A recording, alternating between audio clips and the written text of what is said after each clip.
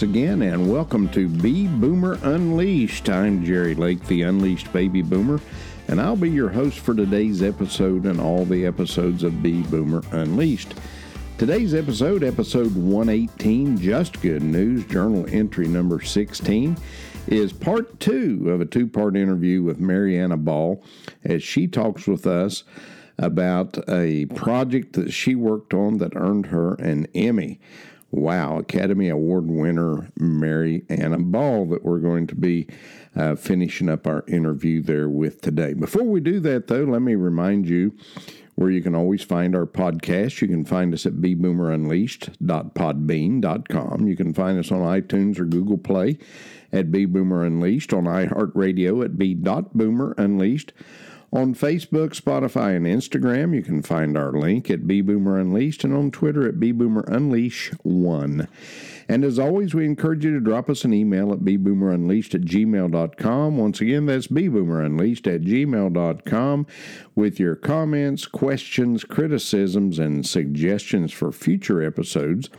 And as always, if you'd like to be on the Bee Boomer Unleashed podcast or know some friend of yours that should be on this podcast sharing a good news story, then drop us a line and tell us who would like to be on the show and what you'd like to talk about, and we'll do our best to get you on the program. Well, today's episode, like I said, is part 2 of a 2-part episode we started last week with Mariana Ball.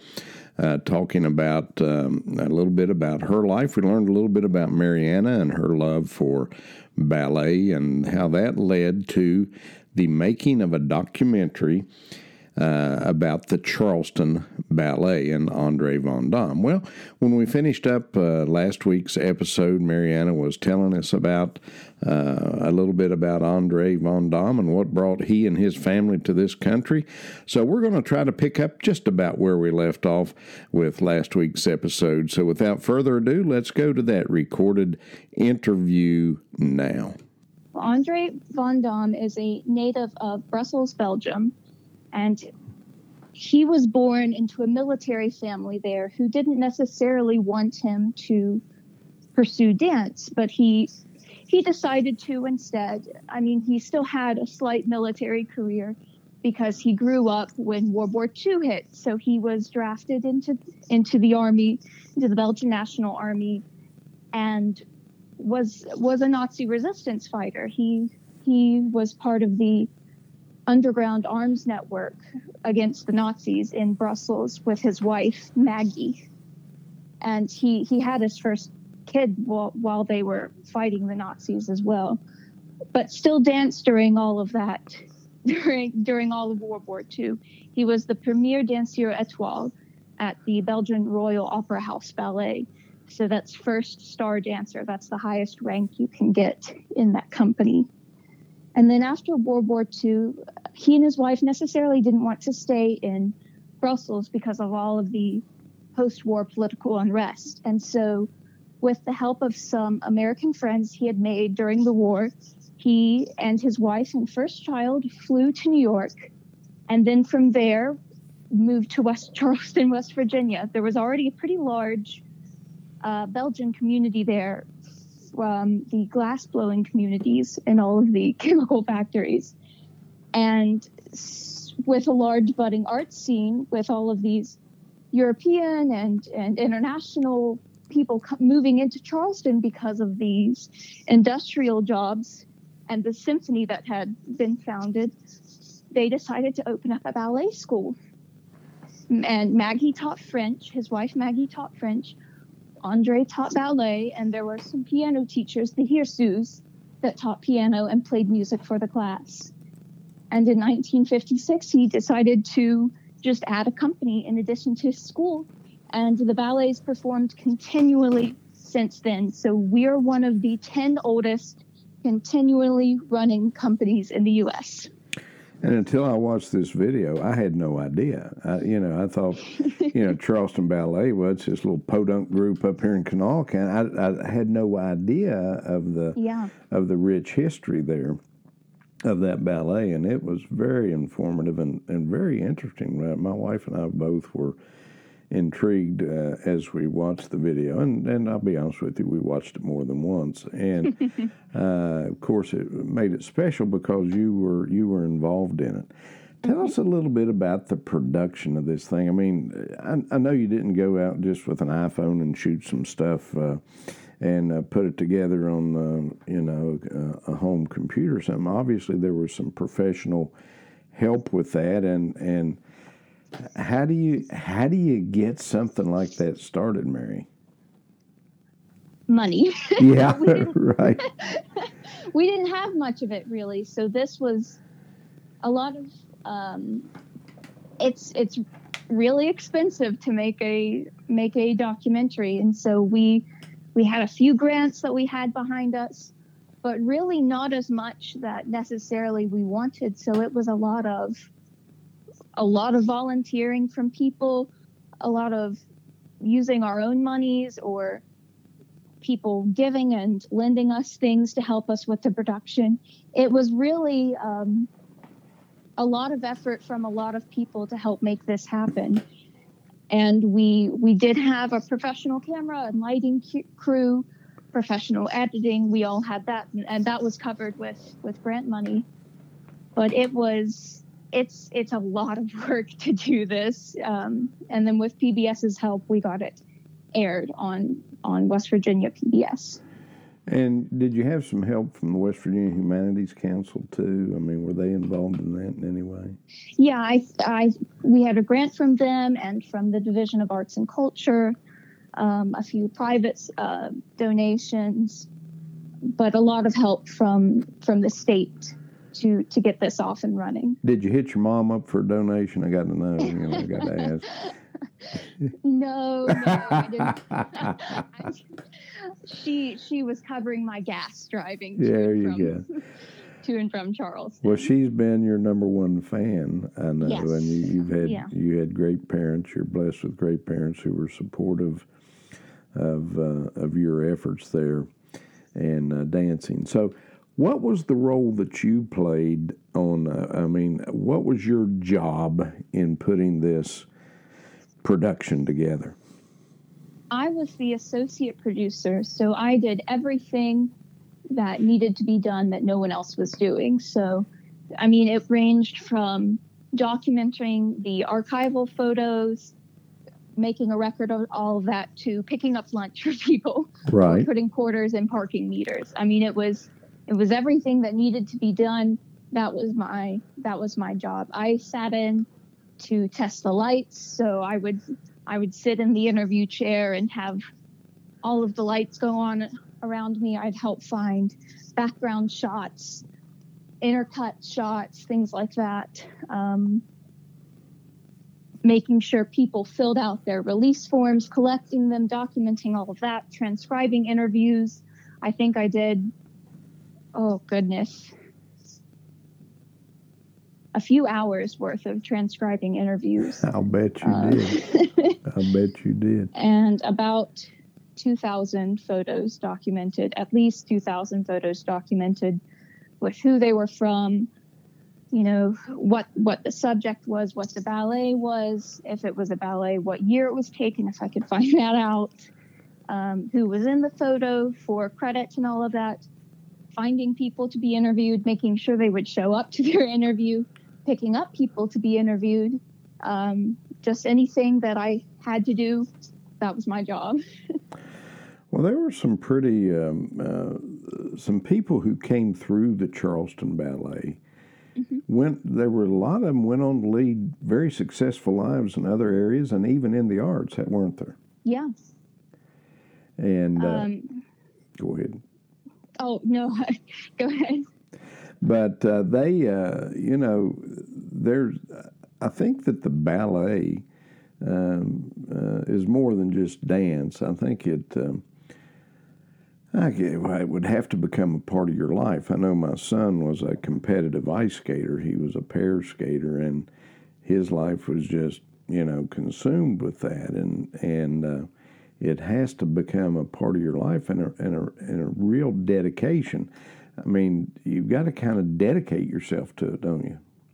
Oh, absolutely. And it's not just if you want to be a professional dancer, for a larger company, it's just you find yourself drawn to it, and if you really love it, even as a recreational student, and I found this we have a Tuesday beginning adult class, so people just can walk in who have never taken class before, and I've seen people just kind of become, well, how can I do this step better? How can I do this better? I was looking up this ballet or this dancer the other day, and I saw them do this. Do you think I can work towards doing that? And I mean, these people have, normal 9-to-5 jobs or things like that.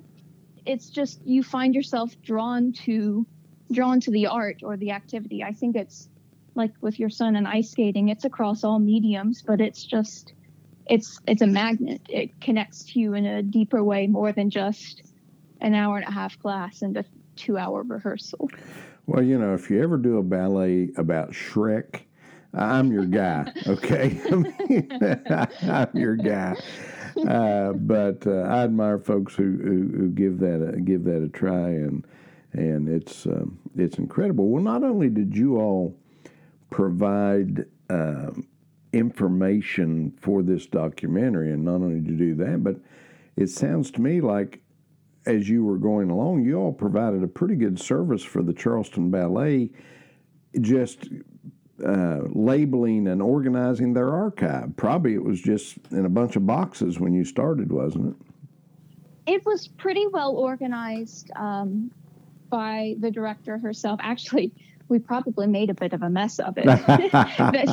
That's not her personal organization system.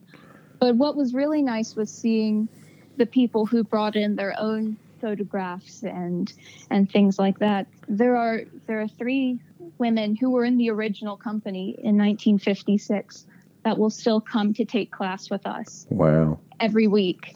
And one of them brought 4 suitcases full of photos. Oh my goodness. And things she had collected from it. She was in Petrushka, which is a ballet originally choreographed and performed by Vaslav Nijinsky, a famous Russian dancer. And Andre Von Damme was Petrushka, the main doll, and she was the ballerina doll. She had all kinds of pictures from that performance. She had like a snippet from the costume that she wore. And it was amazing seeing these people light up, bringing all of these memories back to life. Not just in the interview, but, just talking about it. So that was the best part. The first ballet I watched you in, I think, was maybe the Nutcracker. And I don't remember, I don't remember whether you were a mouse or what you were, but I mean, there you were just a little tiny thing. Oh, yes. And, but what is your favorite ballet that you have had the opportunity to perform in, Mary? What's your favorite role? Oh, gosh. That's always the hard question. One of my favorites that I've gotten to perform is an original choreography by Kim Polly, our director, to Gershwin's Rhapsody in Blue. Oh, yeah. Just because it's such a fun piece, energetic. It doesn't stop for the whole 20 minutes, really. And we did that for the 60th anniversary. So I hope we'll get to do it soon, since that's been a bit since we've done it. Okay. But I've loved the classical ballets we've done too, since those are my favorite. The Nutcracker is always fun, especially because we get to perform it with the West Virginia Symphony, because we're the only place in the state that performs with live music for the Nutcracker. It's really rare for even bigger companies to perform with a full orchestra. So I love Nutcracker, especially for that. And Christmas is my favorite time of the year. Yeah. So, and I've always been impressed. I've seen that several times, the Charleston Ballet, and I've always been impressed with that. Well, tell us about this experience. You are an honest to goodness Emmy winner, And you've got this big gold statue that you have, and tell us about that night, and tell us about what that was all about, and tell us about that night, and tell us about did you ever expect to be the recipient of an Emmy? Did you ever think it would lead to this? And when it did, tell us about that night and the events leading up to that. I never expected to get an Emmy. Oh gosh, never ever. Even when we were making this, and I knew we had a good piece, especially under the conditions it was made in, and but I looked at the other nominees for the Emmys, since we all registered to renew or to create a member with the National Academy. And we all submitted and waited for that, and we got through the first round, and that was interesting because Deb gets nervous about hearing if we've made it to Emmy night, and so I was in Kroger getting groceries, and she had me listen to the live stream of the finalists for the Emmy. So I was in the produce section of Kroger with my phone up to my ear, trying to hear if we made it to the last round, and I dropped my apples that I was picking when I heard we were going to go to the Emmys. And so I went, my mom went, my aunt came with us, my boyfriend came, Miss Polly and her husband were there, Deb was there, the rest of our production crew was there. We had it, and it was in Louisville for the Ohio Valley Emmy Awards. We went to Louisville in, I think, the Marriott downtown. So it was a pretty fancy setup, and it was disco themed. So there were disco balls everywhere. Wow. And we had our table, and I got kind of excited because it was right up in the front next to some stairs to the stage. So I leaned over to Deb. We sat next to each other. And I was like, is this a good sign? We're right next to the stairs. That's not a long walk to go up there and say an acceptance speech. And she went, oh, don't say anything. Don't jinx anything. And it was really cold in there. And the ceremony is really long. It's several hours of just listing a name and clapping and listening to a speech. And so we were there, I think, 3/4 of the way through 10 pages of awards. And I had taken my mom's sweater because the dress I wore was sleeveless. And our category came up, and Matt, my boyfriend, said, you're gonna be called up there. Take your sweater off so you don't have to wait when, you don't take as long of time to walk up there. And I said, no, it's really cold, and I don't think we're gonna get it. I want to keep the sweater on. And he got really huffy. It's like, okay, fine, take a long time to walk up there. And then they called out our names for our awards, and I just still sat there for a while until I was pushed out of my chair to walk up there on the stage. And you don't have very long to make an acceptance speech. And I didn't say anything. Deb spoke for us all. And I don't really think I was really aware of everything that was going on. I was just on a stage and people were clapping for me. But it wasn't like ballet, I was just standing there, and then you get ushered backstage very quickly, and you're given one award on the stage. And I thought that was it. You just get one statue for the whole group. It's like, that's really nice. I wonder who will keep it. And then they handed everyone our own box. And our own box was with our own statue. Wow. And I was like, oh my gosh, I have a statue with my name on it.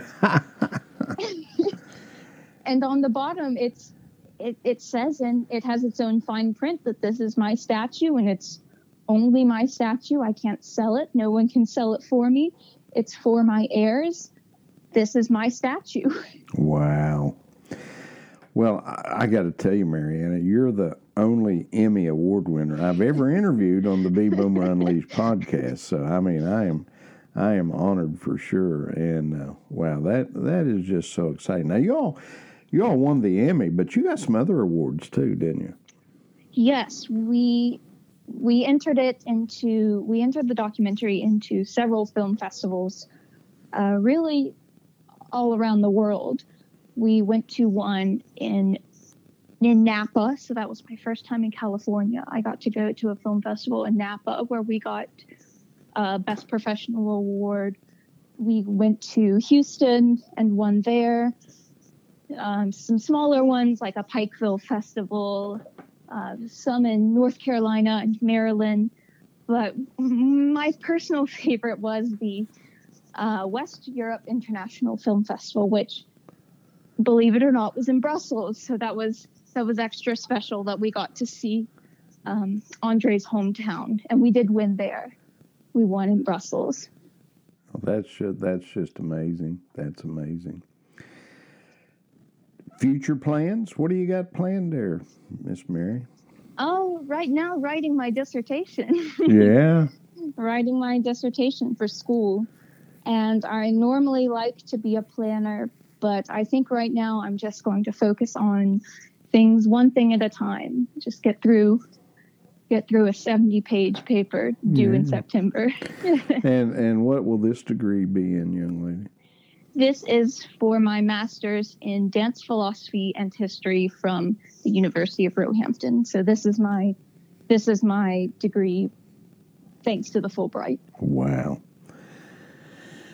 Do you have any plans to be a teacher, a director of a ballet sometime, or are you just going to do dance for fun? What do you think? I'm not sure. Deb wants me to get a PhD with her, so we'll see about that. Okay. Well, I'll tell you what.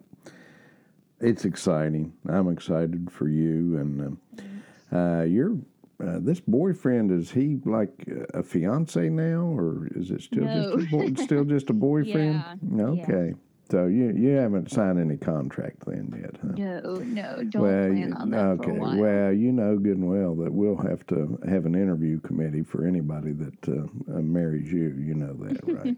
So we'll have to do that. If somebody wanted to see this video, is there a way for them to see it now? Are there DVDs out there available anywhere, or can it be found online, or through PBS, or how could someone see it if they wanted to? Yeah, I think it is on the PBS website, and sometimes it'll pop up on air. They don't really tell us anymore when that's happening. They just throw it on for us at PBS. But you can also order a DVD from the Charleston Ballet, and we'll ship it to you. Oh, good.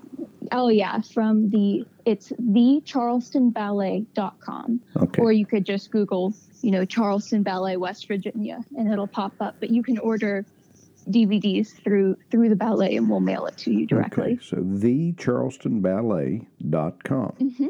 Yep. And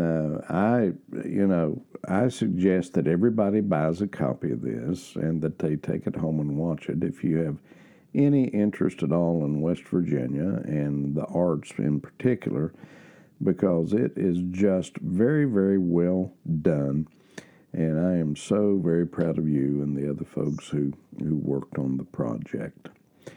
So, Mariana, wow, what a thrill talking to you, and it's been extra special for me because I've watched you grow up from that little bitty girl that was jumping around in that little tutu to the beautiful young lady that you've become, and an Emmy Award winner. So I really appreciate the opportunity to talk with you. Thank you so much for coming on the show. And you tell your friend Deb, but if she'd like to come on the show and talk a bit about something, anything, I don't care. As long as it's a good news story, I'd be glad to talk to her too. Oh, absolutely. Okay.